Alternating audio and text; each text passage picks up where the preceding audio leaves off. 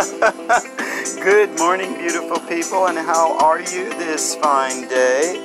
Welcome to Soothing Vibes with Joe, a little weekend wrap-up.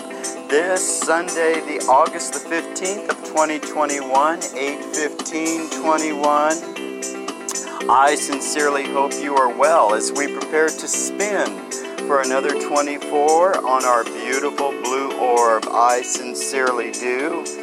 Welcome back to Soothing Vibes with Joe, a 2 to 3 minute segment of time devoted to you and only you, your dreams, worries, hopes, and goals. I thought it might be fun to do a little weekend wrap-up with you. Some friends might be a wee bit weary this Sunday morning. Maybe a little Saturday night fever fun at your favorite watering hole. Perhaps an exciting night of amour, real or imagined. Or maybe just a small vat of that ever-faithful companion ice cream. Yep, that's what I did. Perhaps you slept in today, or maybe you are that type AAA personality who has to hit the gym rats at dawn's early light. Whatever, I hope you enjoy the weekend. You have enjoyed it, and will get some rest this Sunday.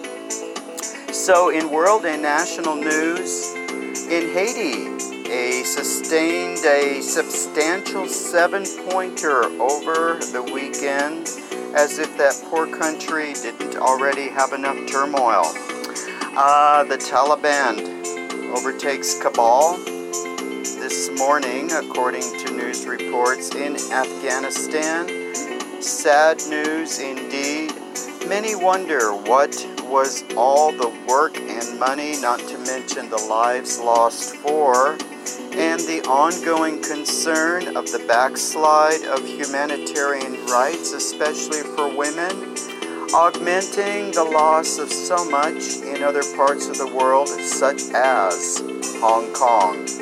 As schools reopen, a huge divide over mask wearing, privacy rights, as parents argue it is their choice, not the government's.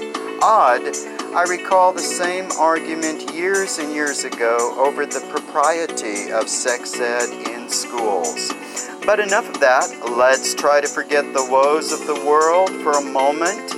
My thought for today: reach for the highest star, but don't forget to pick up the lowest pebble.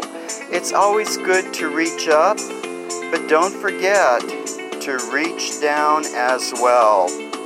Humility and restraint often withstand the fleeting brilliance of self-centered bravado.